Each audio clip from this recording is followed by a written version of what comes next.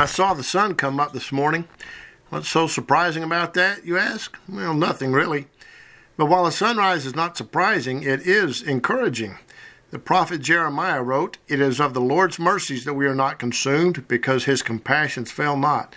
They are new every morning. Great is thy faithfulness. The Lord is my portion, saith my soul, therefore will I hope in him." Lamentations 3:22 and 23. You see, every day you see that big orange ball rise from the horizon, remember that it is another day to experience God's compassion.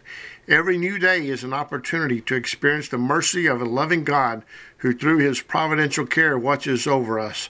I hope you're thankful for God's unending love.